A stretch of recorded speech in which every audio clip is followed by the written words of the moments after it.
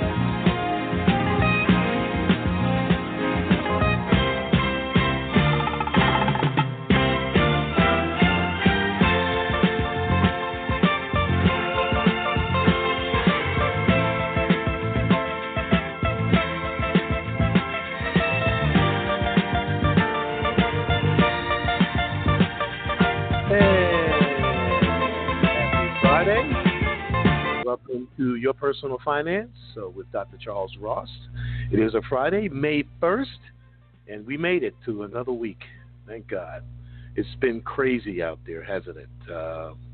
It's the new normal, and it would just maybe maybe a couple of months into all over the country just about having to shelter-in-place orders, social distancing. We've learned some new words. I mean, who came up with social distancing?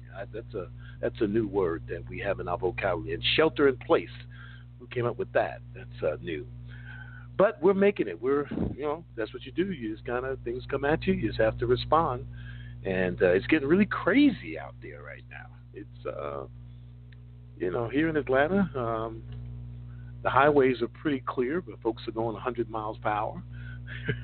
Folks are actually, the police are saying they're giving more tickets for folks going over 100 miles per hour. They think it's the Autobahn. They just, not that much traffic, and they're boogity down the road. Here in Atlanta, people normally drive between 65 and 80 miles per hour. Matter of fact, probably 75 to 80 miles per hour is probably the standard speed that folks do around the expressways. But I digress.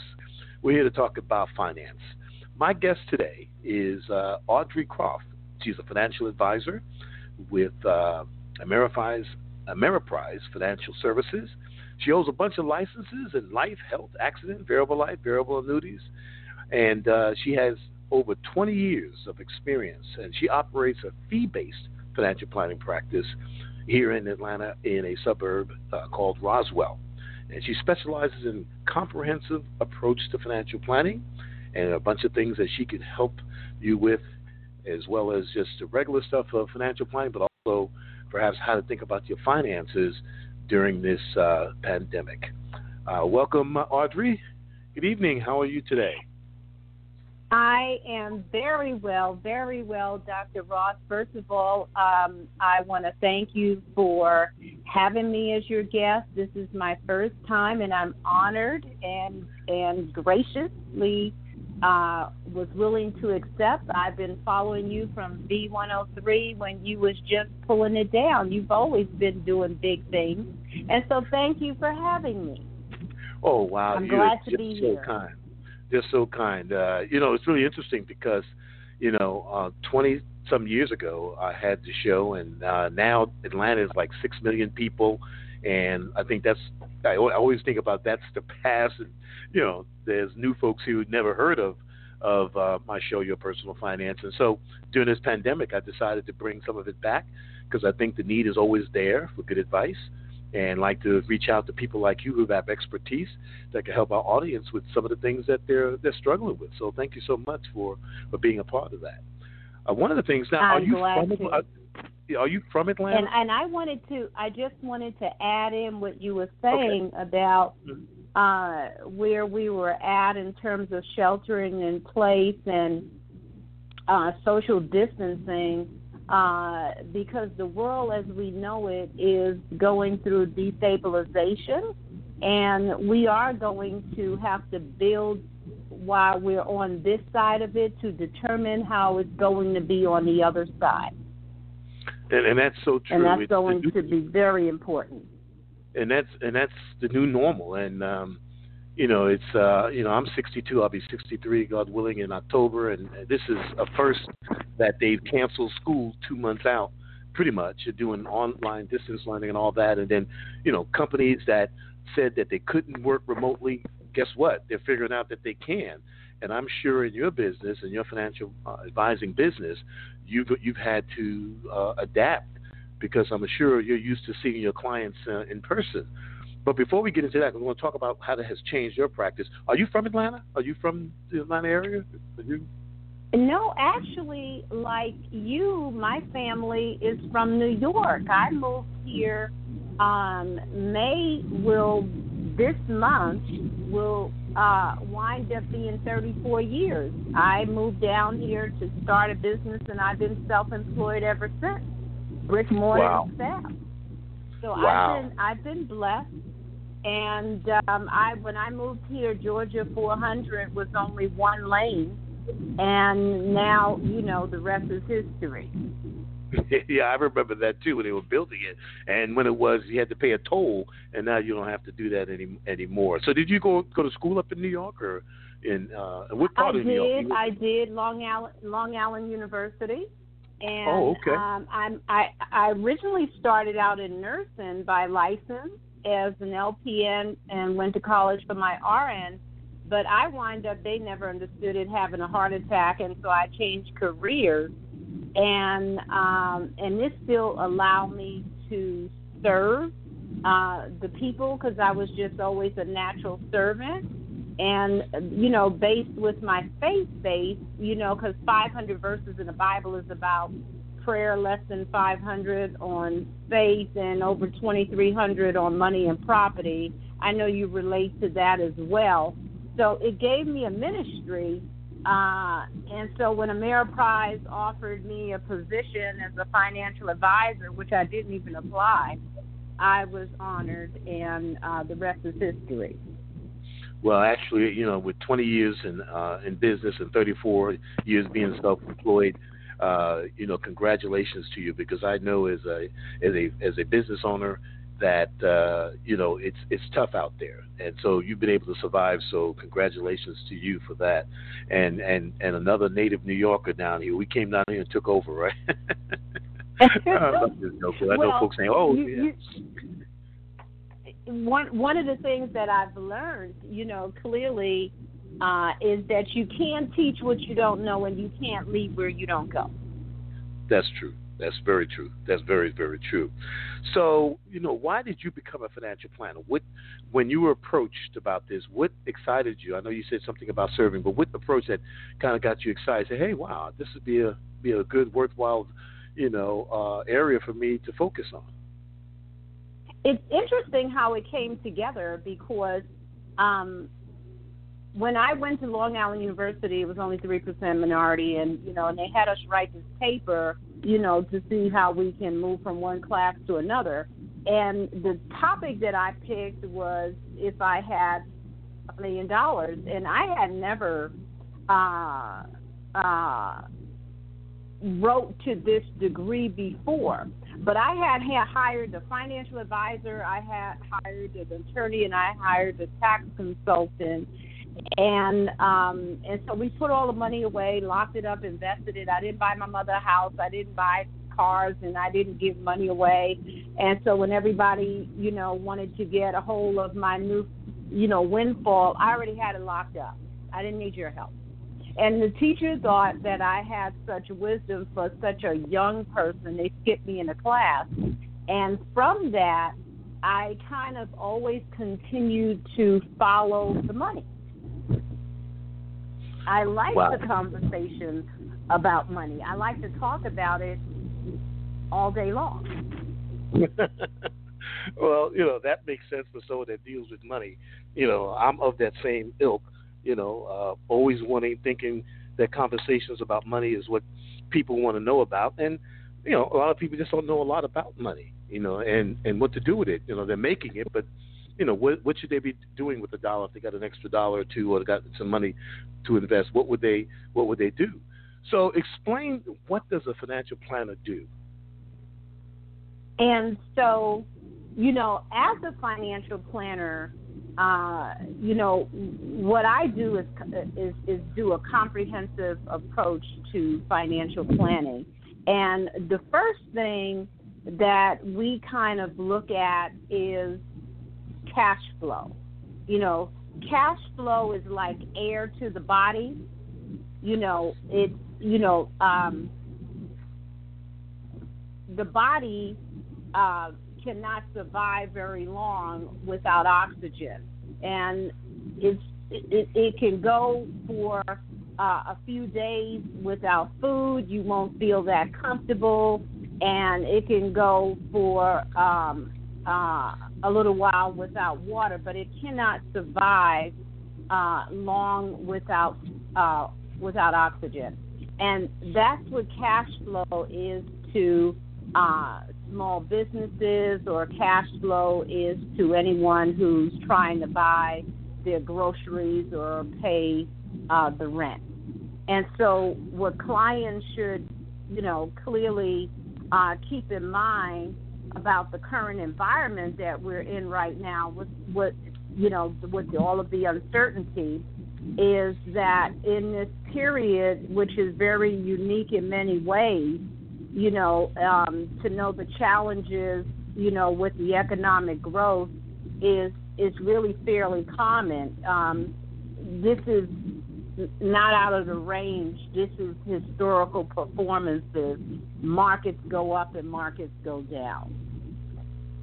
But so it's the goals that the client is trying to achieve that they don't want to be derailed from. So when you say cash flow, you're talking about discretionary income. In other words, extra income you have after you paid your bills and stuff like that. Is that what you're referring to?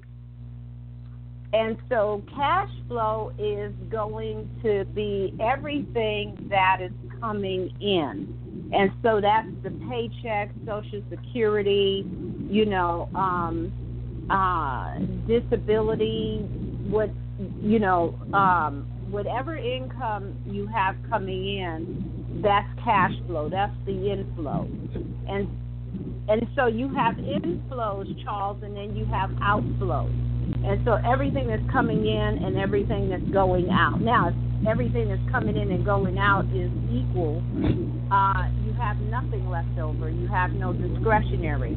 If you have a surplus, you have discretionary to go towards the goal. And a lot of people are having more month left over at the end of the money. So basically, you got to have some cash flow, what's coming in, and then what's available to be invested, or what you're going to do with it. So, walk us through, the typical interaction between you and, say, a new client. How do you handle that? Great question.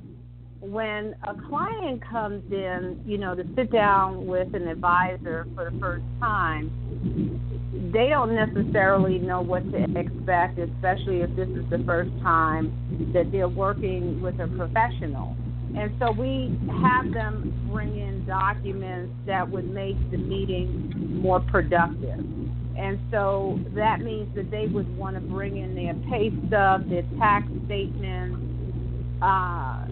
their bank accounts, their 401ks, IRAs, and other investments, that brokerage accounts they may have.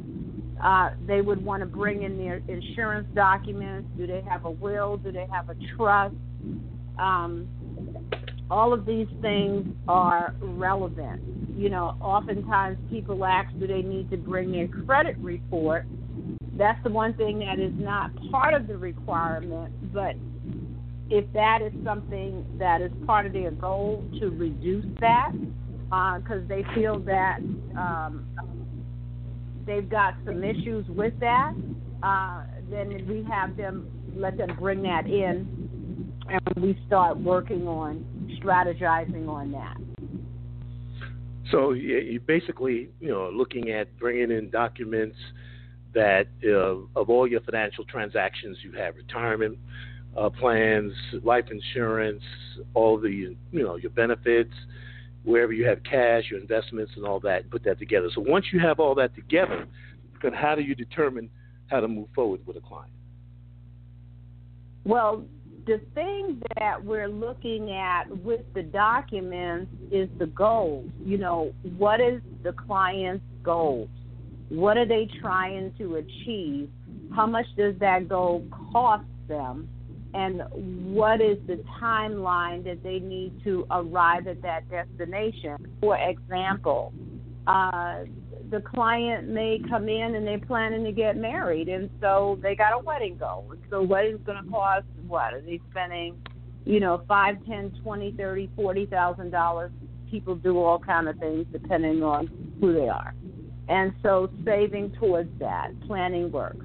Another goal is that they may be planning to expand their family. And so that's going to be in addition to the budget, even through the pregnancy.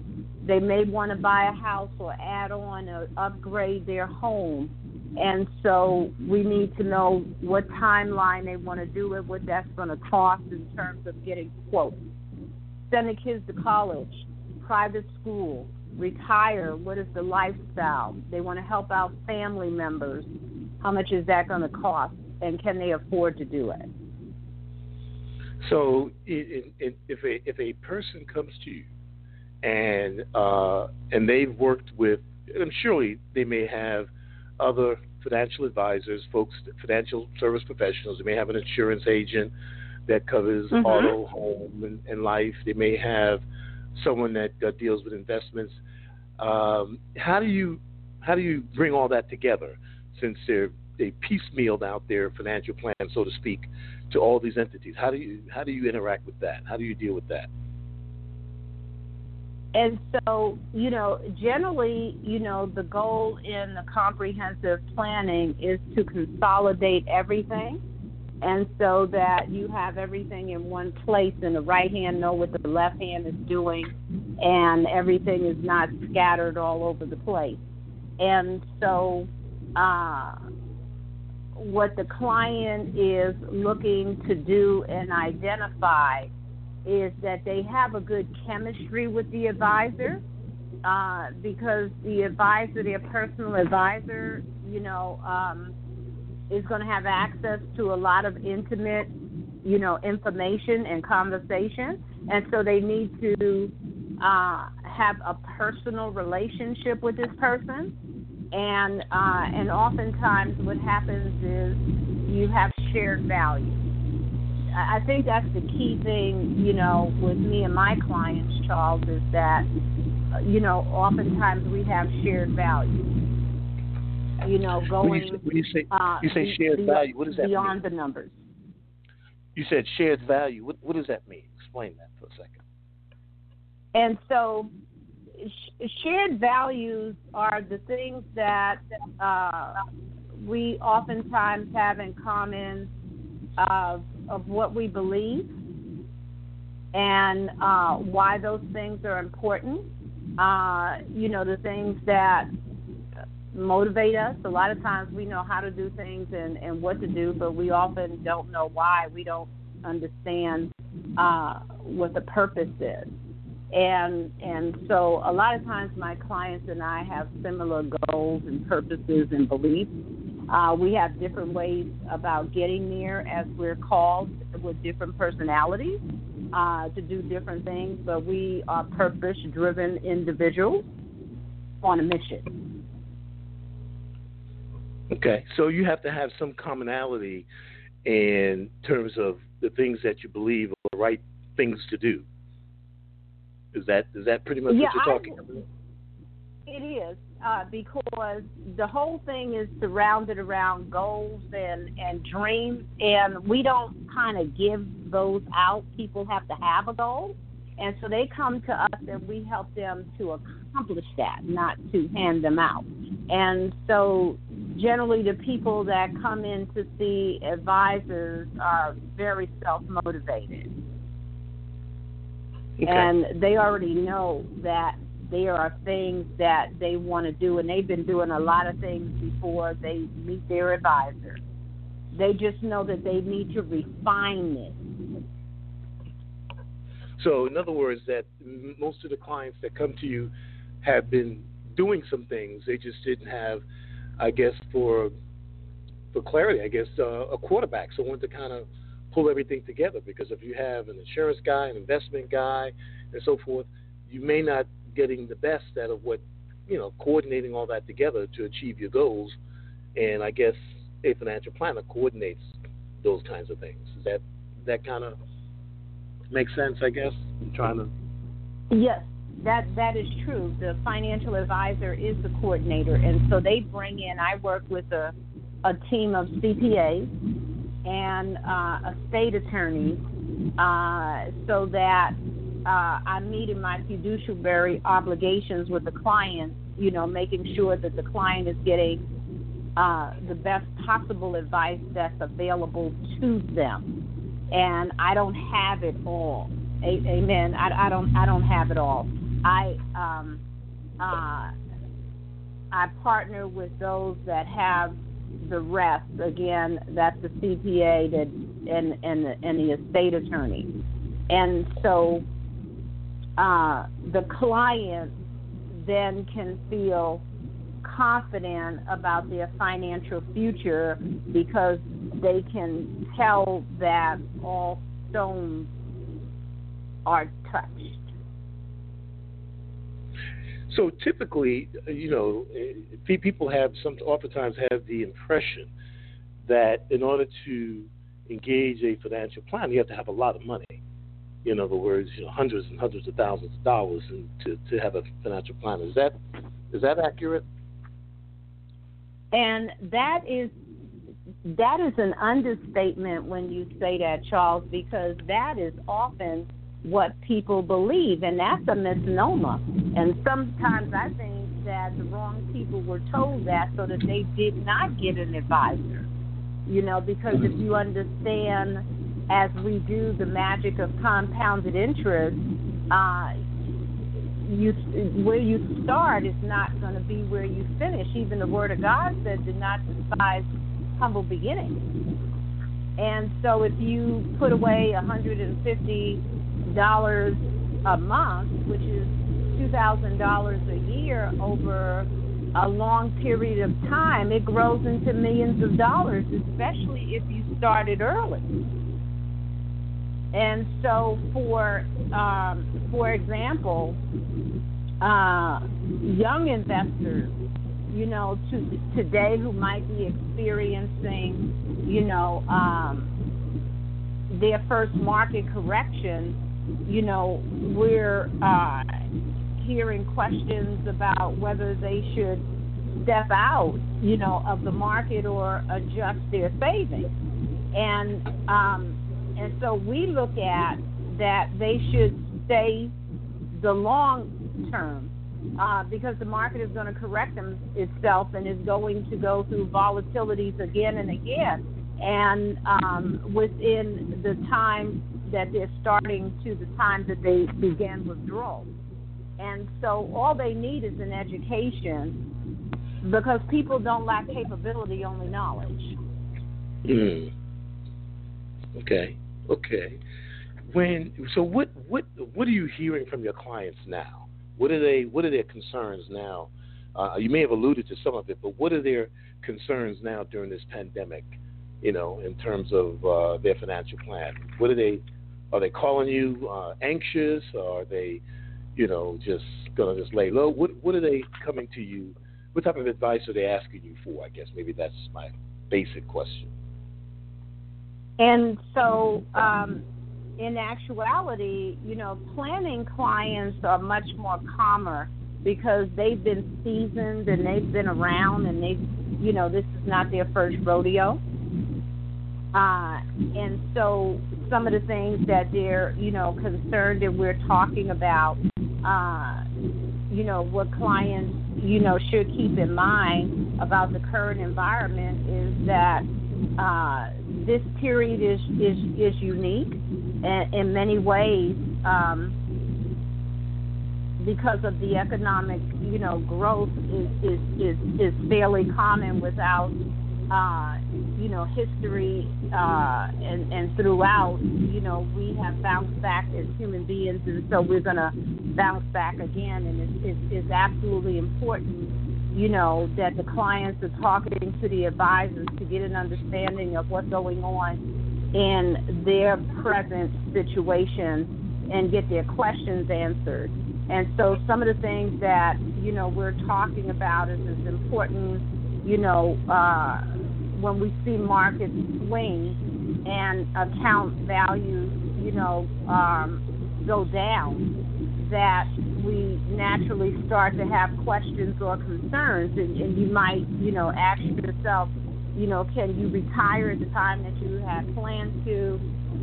Will you be able to reach the stated goals at the timelines that were put into the plan, and what you might be able to do now. And I think it's important to know that, your advisor knows you and cares about you a great deal, and they know what's important to you and your goals and your personal financial situation, and will continue to provide ongoing financial advice and support. And in a period like this where, it feels, really uncertain, there's always a good set of decisions, to make in an environment like this, whether it's rebalancing, whether it's taking advantage of low prices, in the market. And on that, if I may, one thing that I focus on, Charles, is making sure that my clients have a will and that it's updated and that they have health care directives, power of attorney in place, and the right beneficiaries assigned to their accounts. These are some critical decisions that need to be made as part of a comprehensive financial plan, especially I know with the coronavirus, none of us know what tomorrow will bring. And we need to have the legal documents in order. Also, clients are looking for ways to provide support maybe to their children or their parents at this time for causes like charities or non-profits that they really care about, and how to make these donations at this time and make a difference, in the world. But as an advisor, we can help the clients determine what assets are best to use and how best to create that support. And for clients who are looking for ways to provide support, one analogy that I would like to use is you are flying on an airplane, the flight attendant suggests that you put on your oxygen mask first. And so before trying to help anybody and help others, I like to be sure that my client is looking at their own financial plan, making sure that that's in place, and then figure out how they may be able to help and make a difference in the world. You mentioned wills, and I have found in talking to people that they are hesitant to talk about death. Why is it important for a person to have a will? What's the main issue or issues for someone who doesn't have a will?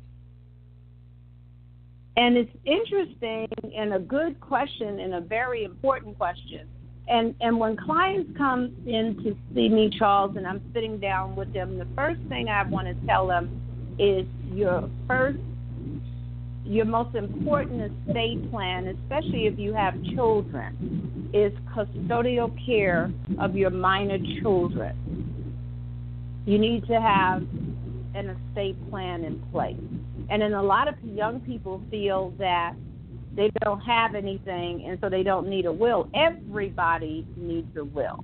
And so what is a will? A will is a testament of what's yours, and it could be a spillover even after you died as you come into money. It could have been as you died because the truck, 18-wheeler got you on the road and your family sued and won, and now that spillover is in existence that you didn't know you had money coming at the time that you died, and it's $3.5 million. But a will determines who gets your stuff, who gets the pictures, who gets the car, who gets the house, who gets the policy, money for life insurance. Of course, that has its own beneficiary designation as well. But without a will, when you don't have a will, that means that you die, and it's called intestate. That means that the state you live in determine who your beneficiaries are. And that may not be necessarily who you wanted it to be. For example, if you are a single person and not married, and you have, let's say, 2 children, and your mother is still living, well, without a will, your mother would get half, and your 2 children would get 25 and 25 to make the other half. Do you hear what I'm saying? Wow. Now, somebody may have planned for the kids to get all of it. And if the father is still alive, and the parents could have been divorced, the father and the mother, I know I said mother, we do that by habit because, it's always mama's house and daddy's car. But even when mama's dead and dad still lives there, the kids go over to mama's house and they get in daddy's car. But on the will, without, having a will and you're intestate, then the assets go to who the state determines is going to be the beneficiary. And they have a pecking order for that. I just gave the first pecking order. So the second round includes others. One of the things that I have seen folks do, and perhaps you can give some insight in terms of how to take care of this, that they'll get an insurance policy, it's a life insurance policy, and they'll make the beneficiary, minor children. And can you explain, when I say minor children, explain why that's probably not a good idea? Yeah, that can be problematic because when you name a child as a beneficiary in anything, the money goes into a trust until a child is of legal age, and then the day of their birthday, they get all of the money, all of it, whether it's $500 or $5 million, the date of their birthday, and that would just be, in my opinion, extremely irresponsible. And my clients, when I present that thought to them, they totally agree. And so, you always want to make sure that you are making provisions, in generational and family planning so that you are able to still determine your wishes even from the grave. Now, I know you were starting on even from the grave. You were starting on a path with the whole will thing. Did I interrupt that whole flow that you were doing? If not, can you go back to it a little bit? Because I just wanted to get that out there, because a lot of people, particularly people who will get insurance through their employer, and they'll give you a real cheap insurance, term insurance, and be able to get you stuff like that, and they'll make their children, their minor children, a beneficiary. And obviously, they didn't have anybody advise them otherwise. Just so that, I want my son, daughter to have $100,000, $50,000, or whatever, and not realizing what's going to happen upon your death, that money's not going to go directly to them. It'll have to be put in some type of trust, or they'll have to name a guardian for it, which could be a little problematic. Did you finish your thought in that area? But I wanted to get that out because I know a lot of people are challenged with those kind of decisions.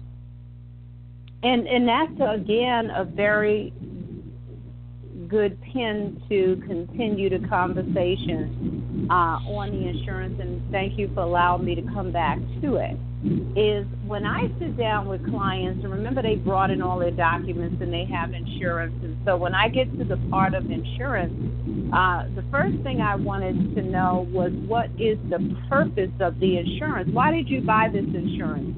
What were you thinking at the point of making the purchase? And so they'll tell you that they wanted to make sure that the house was paid off if something happened to them. And so they got a policy so that when they died, the house was paid for. Another one wanted to replace the income and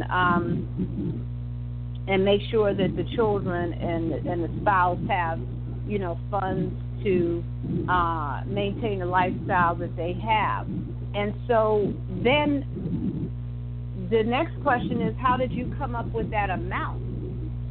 Because, as you absolutely know, is the insurance amounts that people have gotten is like throwing, darts on the wall. They just came up with a number, and it doesn't meet the objective. And so what we look at in terms of financial planning, according to the Financial Advisory Standard Board, is that you take your income for income replacement and you multiply that times 20 years. And so a lot of people, prior to having advisors, they had deficient insurance. It wasn't going to meet the objective. And then the question becomes, and this is the debate that goes on, is that whether they should get term or, whole life or universal life, cash value versus term, and that becomes a real issue, in terms of what is your take on that debate that comes up? Very excellent question again. Term versus permanent insurance. Generally, people buy term insurance because term is like a rental, and permanent insurance is ownership. And so the rental goes up, as you continue to age and mortality comes around, and it eventually ends because you can't afford it anyway. And it was meant, though, for a good purpose, because generally when young people start out, and they get married, they have kids, they got student loans, they try to buy a car, a house, and pots and pans and everything else, is their cash flow is very low. And so, and they need insurance because you never know when trouble might knock at your door. My husband died when I was 28. We didn't see that coming. My baby was 13 months, and my oldest daughter was 7. And so you didn't see that coming. Bad things happen to good people every day. And so what happens, in the midst of it, is having that term insurance. It allows you to cover the years that would allow the children to matriculate to the university, at least, and at a very cheap amount. Now, the idea is to have the term insurance, like in your early 20s to your early 30s, and you would have advanced on your job and made more money and paid down some of your debt. And so now you're moving forward with more progressive, and so now you can move into a permanent situation where you're building equity. And so now you have cash value, as you mentioned earlier, that's built into it that can do all kinds of things for you at a later date in terms of tax-wise. And you got it at an age where you're still relatively young and healthy, and your chances are very good for underwriting for the amount that you need. And so both have their places. Term is excellent when your money is funny early on and you need to have a policy because you have responsibilities in a family. If you can afford permanent early on, the earlier that you lock in at an age, the less expensive, the cost of the insurance is going to be for you, and it's better to get it earlier than later, but that can take a delay.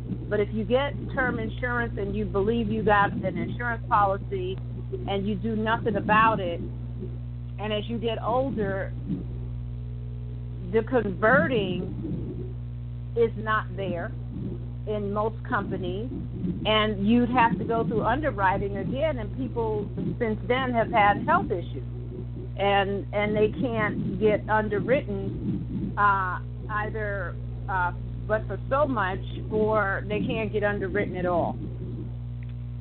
So and that's where the challenge really comes. I know when my daughters were young, we purchased a couple of $1 million worth of insurance, term insurance, and put it, had the owner let me see how it was structured. With an irrevocable trust. I think that's what it was.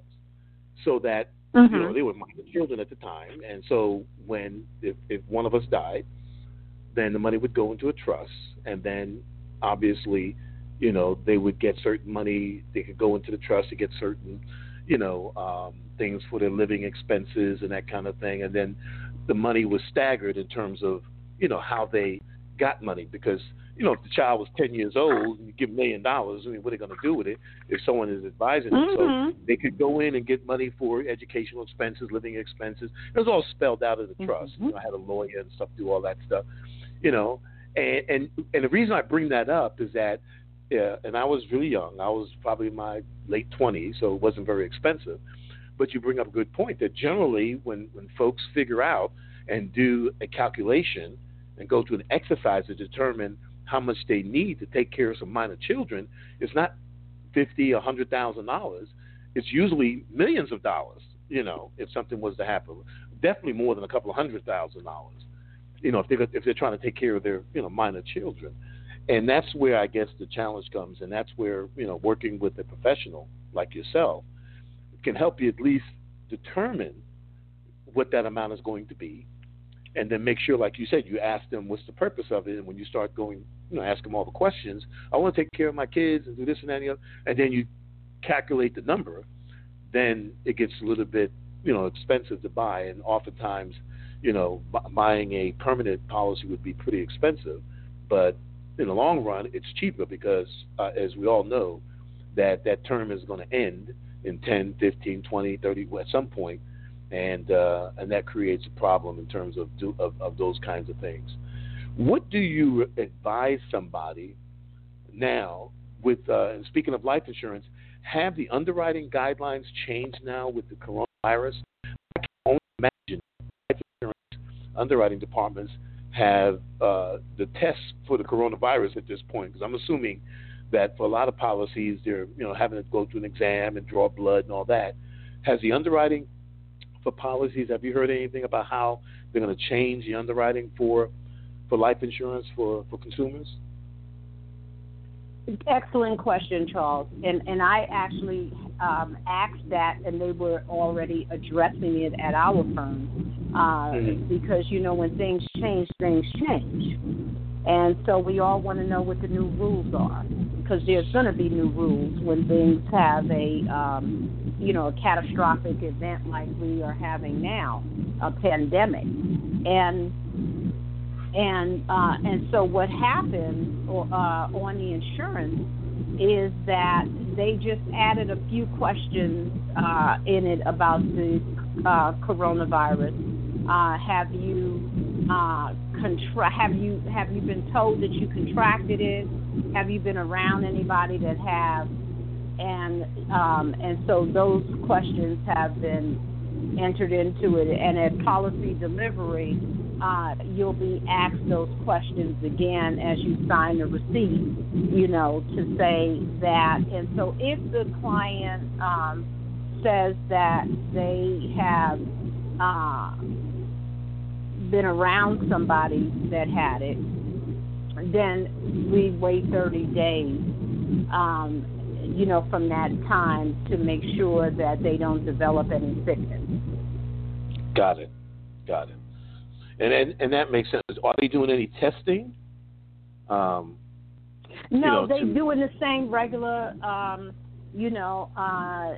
depending on the policy amount, anything that's over $1 million, you have to do blood work, urinalysis, EKG, and anything under $1 million, they ask you some basic questions, and if you don't have a red flag in there, then the policy can be issued without the exam. But insurance is a major and a very important part of comprehensive financial planning, because anything can happen at any time, and this family still must survive and thrive. A lot of times we just think of survival, but I believe that he came that we may thrive as well, and not have to have each generation start all over again from the beginning. So insurance can serve multiple purposes in business and personal life is important. And we've thrown out some terms that many of our folks may not be familiar with. Can you briefly explain the difference between term, whole life, and universal life coverage? Just give us a thumbnail sketch on what's the difference between the three different types. Yes. And so, in actuality, you have two types of insurance, term and permanent. And so term is exactly what it says. Its name is. It's for a period of time. It could be 10 years, 20, 30 years. And so you pay a premium, and if you happen to die within this period of time, they pay the face amount. And it gets very expensive after the term is up to renew it again as a term. Permanent insurance, there's, three different kinds. You have whole life, you have universal life, and you have variable universal life. And so permanent insurance all come with cash value. And so the whole life, the challenge with that is that you pay it for your whole life. And so if you started paying it in your 20s, you're still paying it at 100 if you're still alive at that point, because the fastest growing age group is age 100. And that's not the baby boomers, it's their parents. They're crossing over in record-breaking numbers, okay, Spartacus. And so you would pay forever. And so people realized that they shouldn't have to pay on a policy for the rest of their life, so they came up with universal life.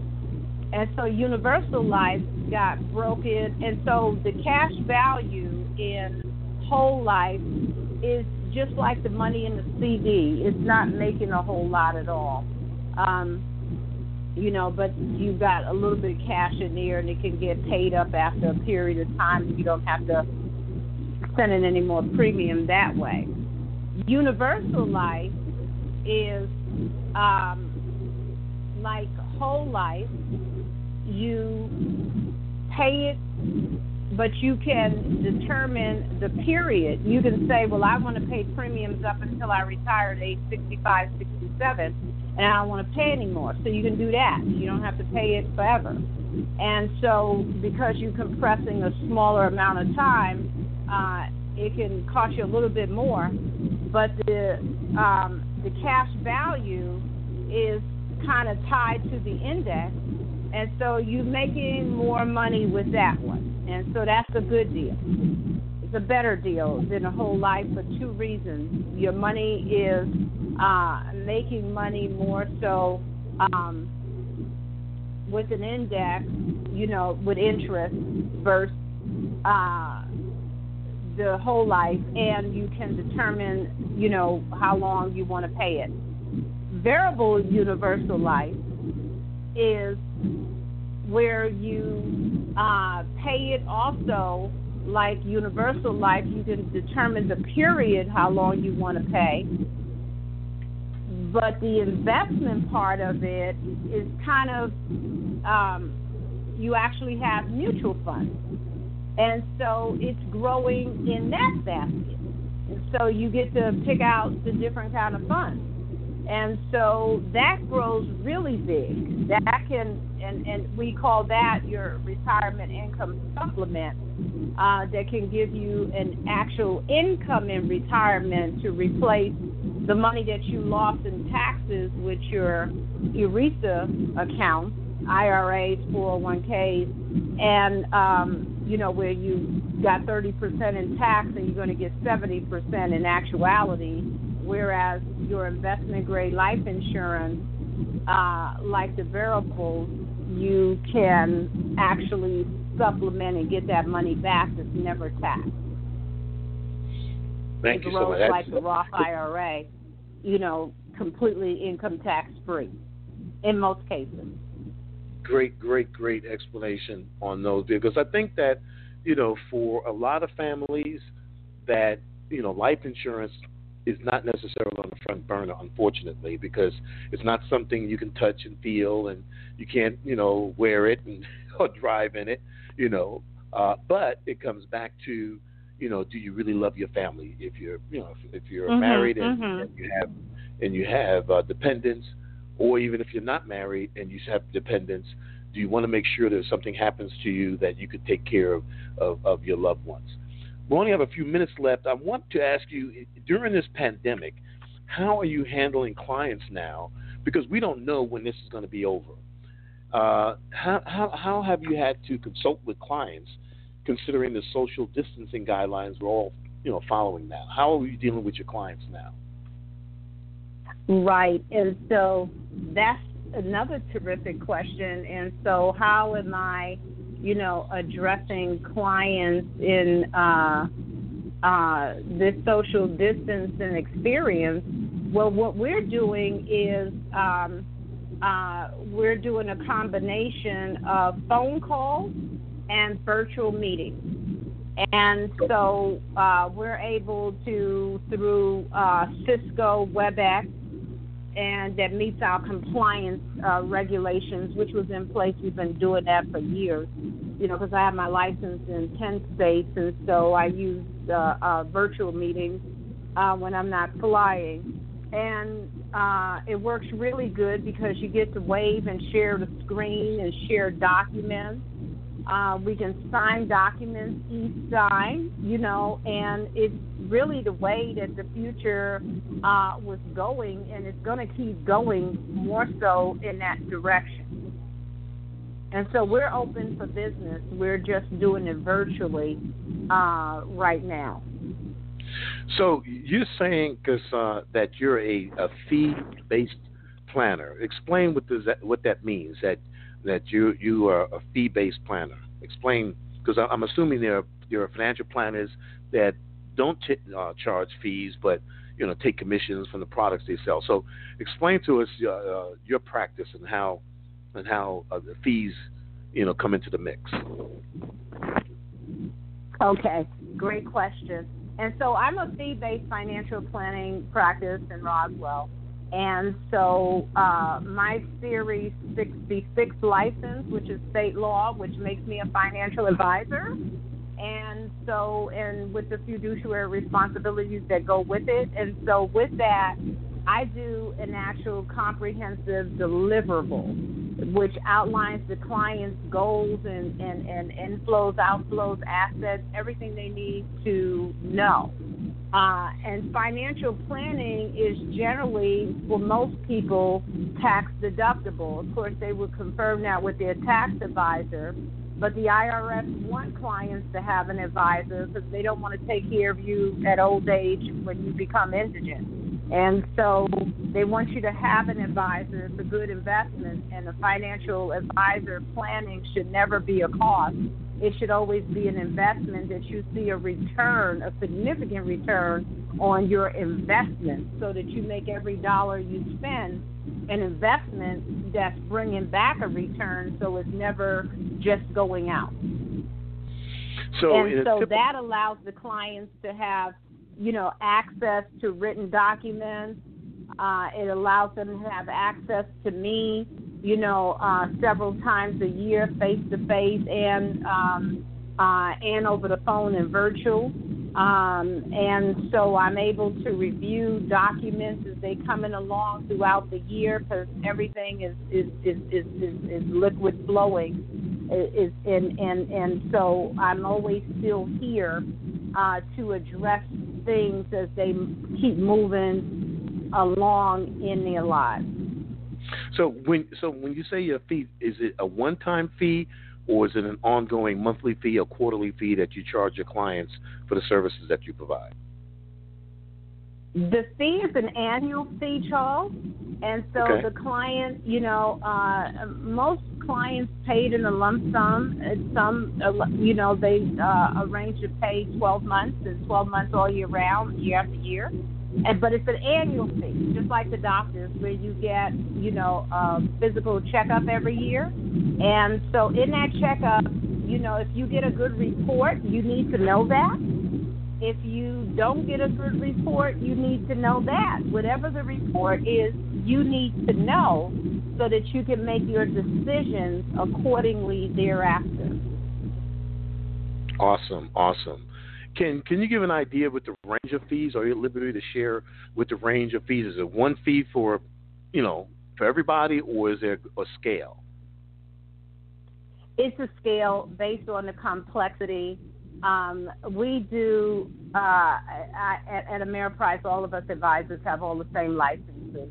But our clients are individuals like you and I.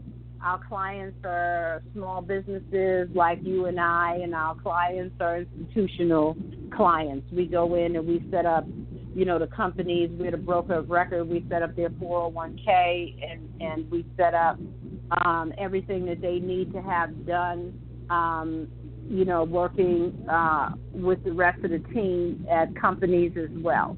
And so depending on the complexity of the situation, that determines what the fees are. They can be as low as $800 a year, and they can be as high as plus $10,000 a year. Awesome. Well, we just got a few minutes left. Audrey, how can folks get in touch with you if they want to, retain your services? Yes, and thank you for asking. Well, I welcome, anyone to call, and what that would look like would be a complimentary, financial consultation. And so they don't have to bring me a checkbook or credit card. We're just going to talk.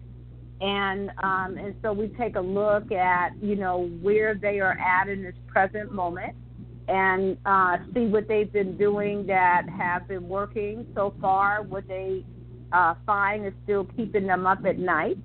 And so at the end of the meeting, they'll be able to determine, if they need an advisor, and if they feel that, they and myself would be able to work together and be productive.